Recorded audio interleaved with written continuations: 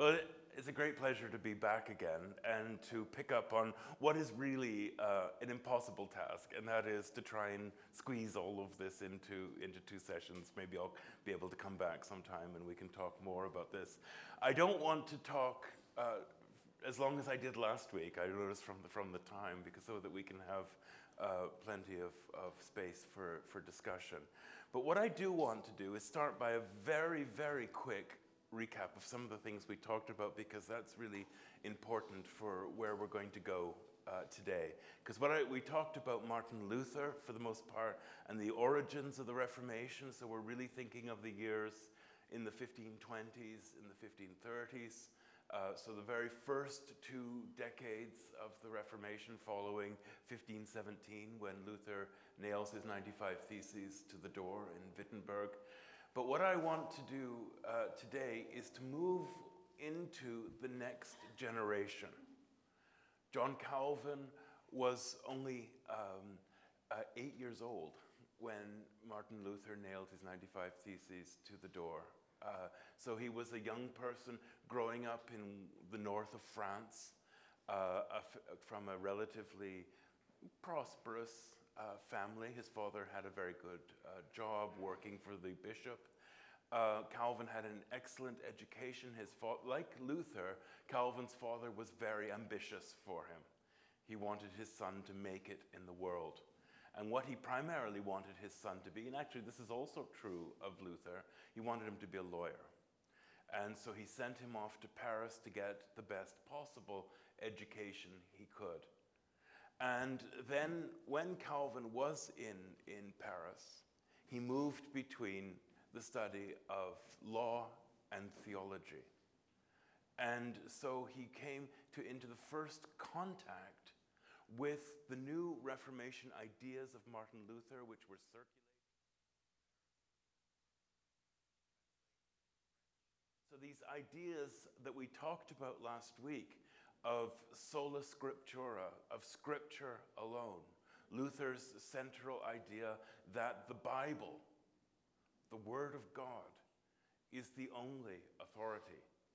It does not belong to the church in the sense that the church has sole responsibility for its interpretation.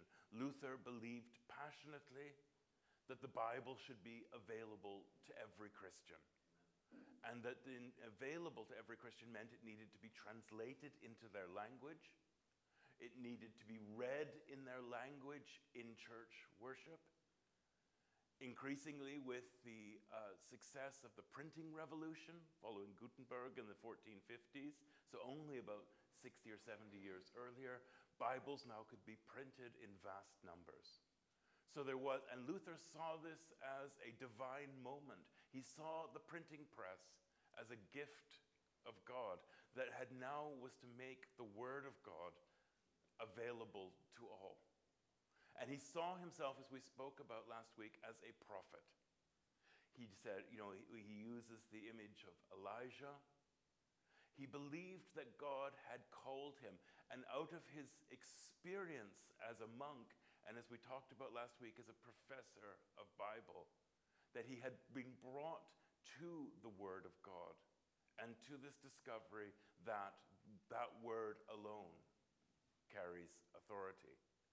So Luther, this is always one of the complicated things we mentioned last week. It's always very complicated, even to our own time, when people claim a prophetic role, a prophetic office. We hear it all the time. And sometimes it has been in cases that have gone dreadfully wrong. So we are naturally skeptical of people who claim prophetic authority, particularly when they associate themselves with figures of the Bible. So it's difficult. My students always find it tricky when Luther talks about his prophetic calling. They say, sure. Lots of people do this. How is this not just sort of self-delusion? But Luther truly believed that he stood in the tradition of the biblical prophets. And he would say continuously, it's not me, Martin Luther. It's not my personality. It's not my individual character. God has not chosen me as a special person. God has bestowed upon me a prophetic office. And that's really important for thinking about Calvin as well. Because although Calvin never calls himself a prophet, he certainly believed that his role was in continuing the prophetic tradition of the Old Testament and of leading voices in the church through the history. So Calvin picks up on this idea of Luther. So we talked about the role of Scripture alone as being the central foundation of the Reformation. And we talked very briefly about the idea that Luther saw as the very heart and core of the Reformation, and which Calvin shares with him, and so do the other Protestant reformers, both Lutheran and Reformed. And that is that we are justified by faith alone. And that faith has nothing to do with our own merit.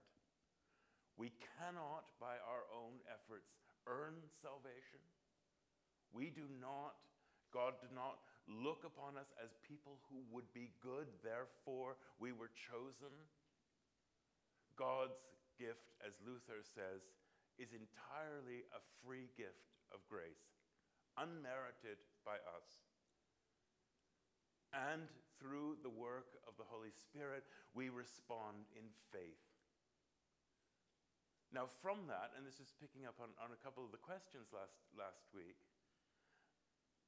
that does not mean, and this is really important for thinking about Calvin, that does not mean that we should not be doing good works, charitable works, the work of the church, the Christian life. This is central to Calvin, and I'll come back to in a couple of minutes, that Scripture teaches us how to live as Christians.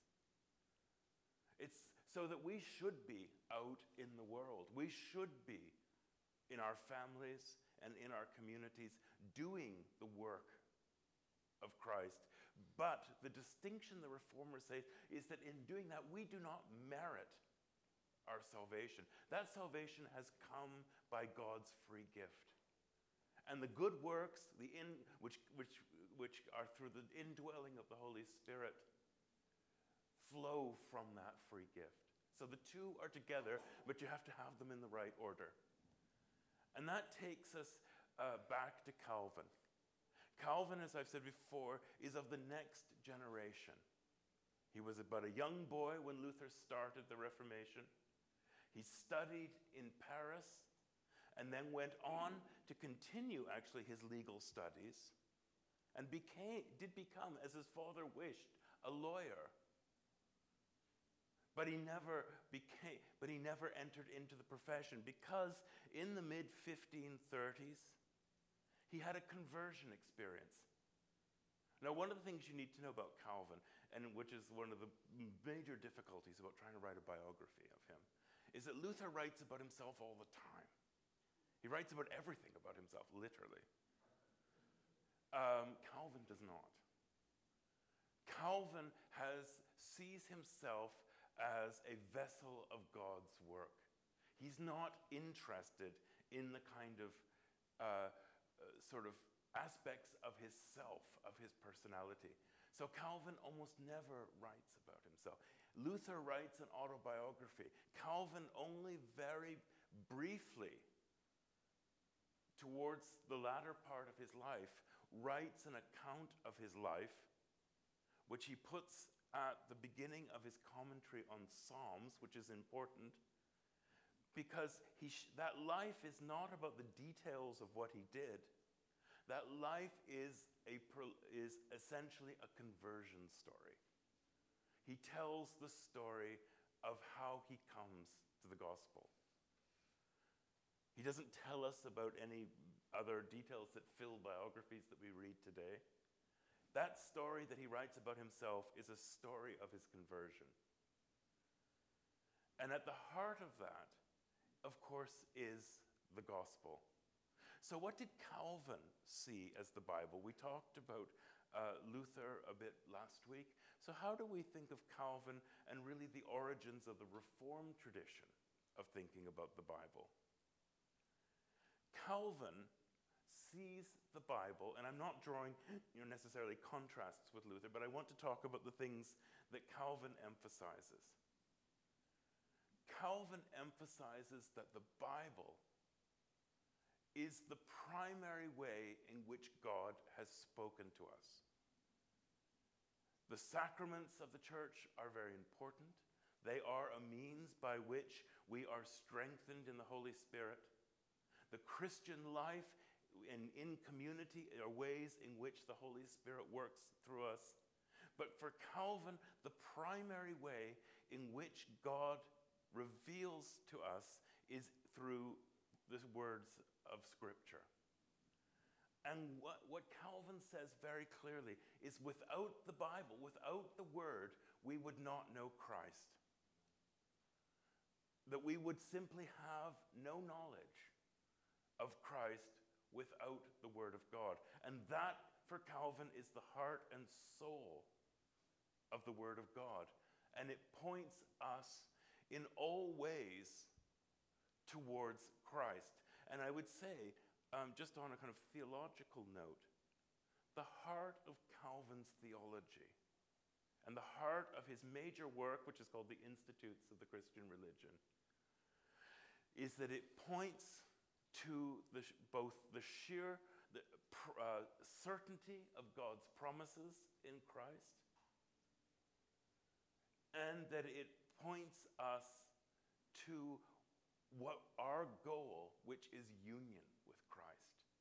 Calvin is very big on this idea that we are constantly being justified by faith, moving along the road, what he calls in theological language, sanctification. Justification, sanctification over the course of our lives, no matter how long or short they are.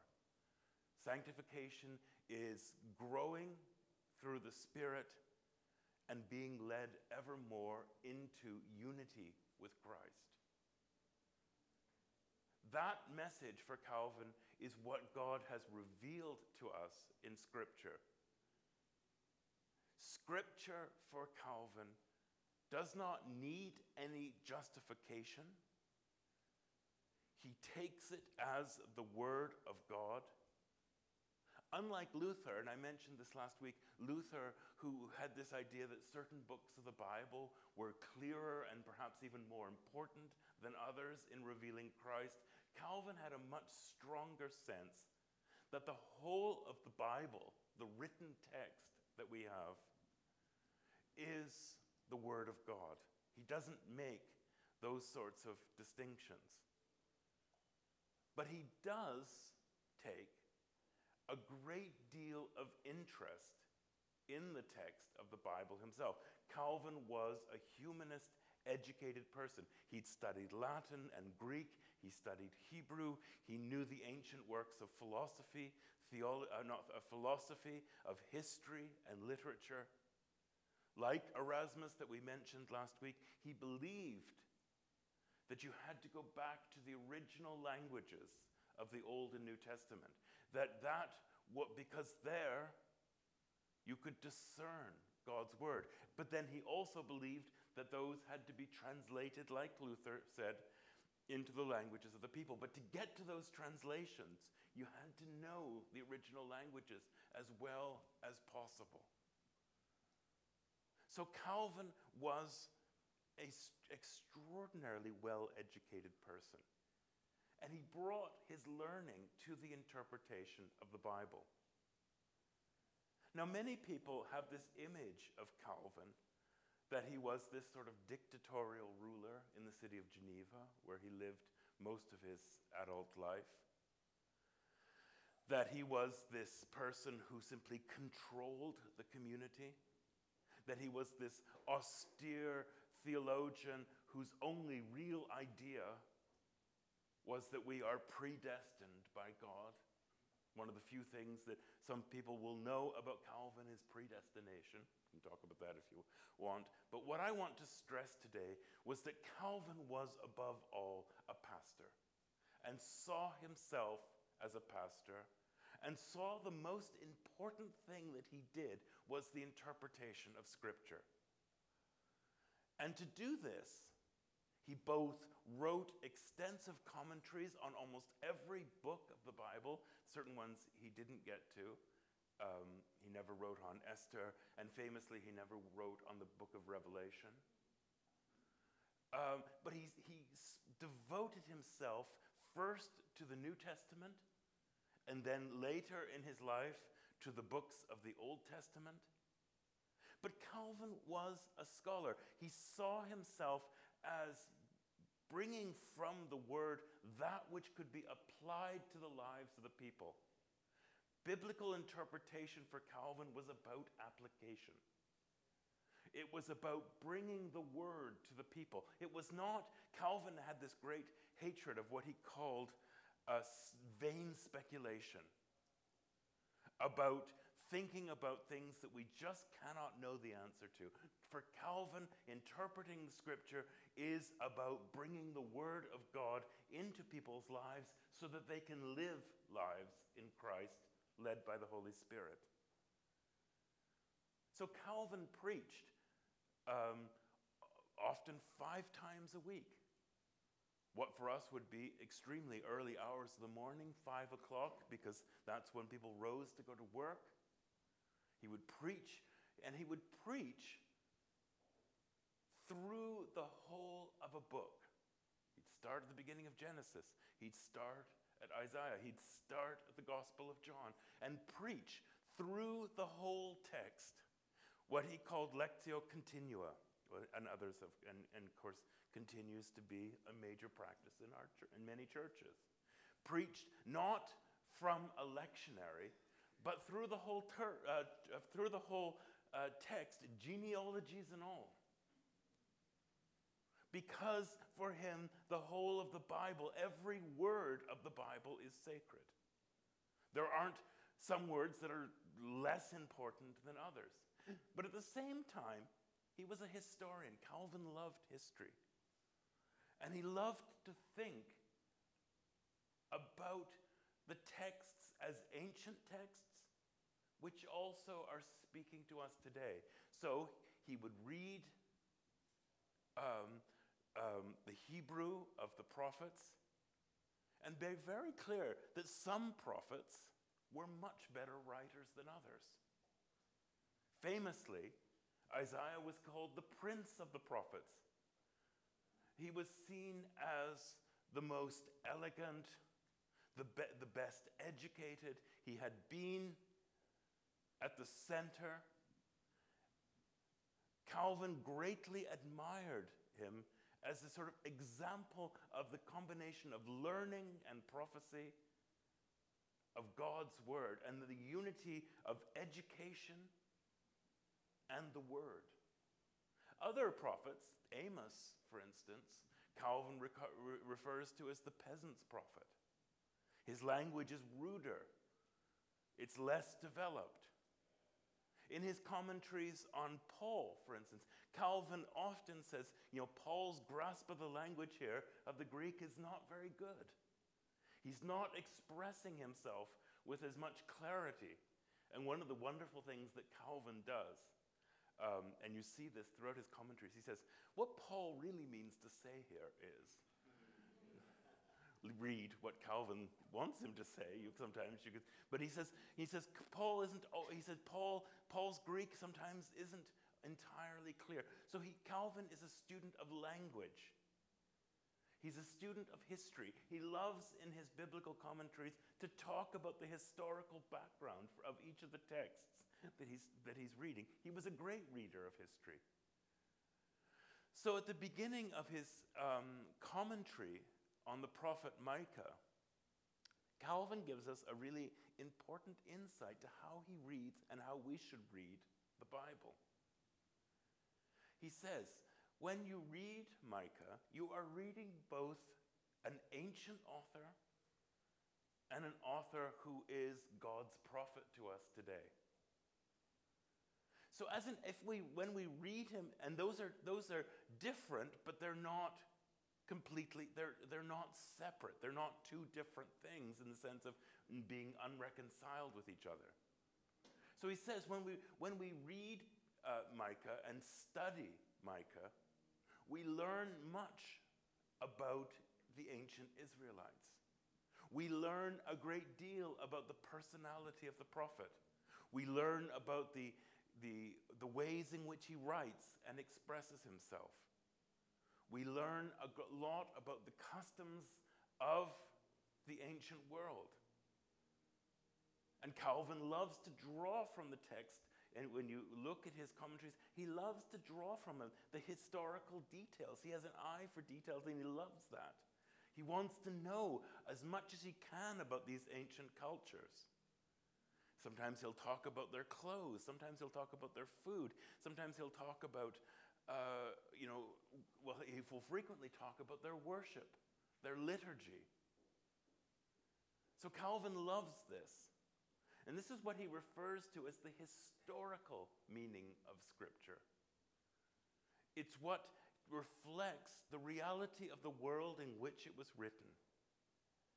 And he says we have to remember that Micah, like the other prophets, is speaking to an ancient people. So we need to know the context in which he's speaking. Why is he talking in the way that he does? What is he speaking to? Perhaps what political events of the time is he referring to? Which kings? Which threats from beyond Israel to the people? We need to know about that context because that greatly enriches our understanding of Scripture. But, he will say, it doesn't stay there. That historical sense, which deepens our understanding, also is joined with, through the Holy Spirit, the voice of Micah to us today, which transcends the generations. Micah the prophet is speaking to ancient Israel and speaks in their language and speaks according to their custom. But Micah the prophet, when we come to Scripture through the led by the Holy Spirit, is speaking to us today. Speaking to us of God and God's will, sometimes of God's anger. But it goes beyond that. For Calvin, as I said at the beginning, the center point, the core of Scripture, the word he uses is the scopus. The end of Scripture is always Christ. So he says that when and this isn't, and the distinction he does not want to make is that somehow the New Testament is about Christ and the Old is not. It's about the Israelites, the Old Covenant. Calvin takes a view very clearly and commonly shared by many that Christ is present through the whole of the Bible, but in different ways. That in the Old Testament, the prophets and the patriarchs knew of the message of Christ, but the time had not come. They did not express it. But they knew through the Holy Spirit of Christ, and therefore their language looks forward, anticipates the coming of Christ. So for Calvin, the Old Testament is a deeply Christian book.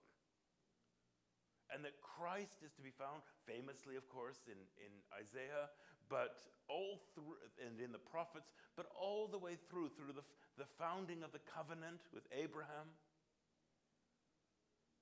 And what the New Testament is, of course, with the coming of Christ, is all is revealed. But for him, the two testaments belong together. It's not just one story ends and another begins. For him, the whole of Scripture is the story of Christ, and that Christ is to be read through from Genesis right through to Revelation. But what Calvin says is that Christ is present in different ways through the whole of the Bible. In the Old Testament, he use the language, Calvin would say he's present figuratively, and a more complex word, typological, through types. And what he means there is, and of course, one of the most famous examples, of course, is David. That David is a type for Christ, a Christ figure. But also in his way is Job, and a whole series of other figures are to be seen as pointing to, in their lives and in their words, to Christ. They are figures of Christ. And that's, of course, what Calvin talks about in his commentary on the Psalms. That David is speaking, but David is speaking in the words of Christ. David is a type of Christ. And that takes us to the way in which Calvin read the Bible. I talked about before the historical way. But for Calvin, the true way of reading the Bible is what he calls the literal way. And what does he mean by literal? That's a complicated term for us, because literal has come to mean many different things. For some people, it means exactly the words on the page. For Calvin, if we can just sort of enter into this, the literal meaning above all is the intention of the author. And the intention of the author is dictated by the Holy Spirit. So for Calvin, as an interpreter of the Bible, it is discerning the Spirit in the words. Calvin would not say, and would feel very uncomfortable about saying, is that because it's the limitations are human language of saying this exactly order of words is exactly how it should be interpreted. He says you need to understand each passage in its context, in thinking about what the words mean, about the intention of the author. All these things come together. And that reveals for him what he refers to as the literal interpretation. It's the best possible informed way we have of reading Scripture, what the Spirit is saying to us. Because he's concerned, on the one hand, that an overly rigorous way of focusing on the words themselves leads to a separation of the Spirit and the Word, the letters. He says the two must be together, the Spirit and the words. The words without the Spirit, Calvin says, are just words. And the Bible read without faith, he says, is nothing. Because we have been given the gift of faith, that brings the indwelling of the Spirit, and it is through the Spirit that the Word of God comes alive to us. We read Scripture, we hear Scripture, and through the Spirit we respond in faith. For Calvin, absolutely at the core of his understanding of Scripture is the work of the Spirit, of the Holy Spirit. The Spirit, as I say, is what allows us to understand what Scripture is saying. All faithful reading of Scripture has to be led by the Spirit. But then and I'm going to sort of end here so that we can have time to talk, but then we get to the question that we touched on last week, which I think is crucial. The question of interpretation. Whose interpretation is correct? Who has rightly discerned what the Spirit is saying? Luther, as I talked about briefly last week, believed that in his role as a prophet, that in many ways his interpretation was correct. And that's a difficult one for us to wrestle with. But Luther believed that what distinguished him from his opponents was that his office as a prophet gave him an authority. Calvin formulates it very differently because he belongs to a later generation, a generation when the churches are now becoming established. Calvin believes very powerfully in the office of the pastor. He has a very high view of the role of pastors. Pastors should be properly educated. They should be educated to learn the languages of Scripture. They should be taught doctrine. They should be taught how to preach. But he does not want to say that they are like the Catholic priests. They are not given some indelible mark which separates them from the laity. What they are given is to be educated and led by the Spirit to preach to the people. And Calvin believes that if pastors are educated, if they are of the Spirit and preach the Word of God and administer the sacraments, they are the ones that through whom God works to bring the Word to the people. The primary function of the pastor for Calvin is as the interpreter of Scripture to the people. Now, I want to just end on this, because Calvin sees the pastorate in this very high role, which of course remains a tradition, certainly in the Reformed churches. But Calvin divides the ministry into 4 parts. Doctors, who are the ones who are to be educators. Pastors, who are to be preachers.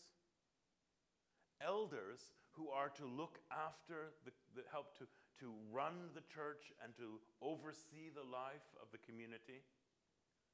And deacons, who are committed to what we would call pastoral ministry, care of the poor, care of the sick, and dying. But so the pastorate has these different elements to it, but all are held together by a commitment to the Word.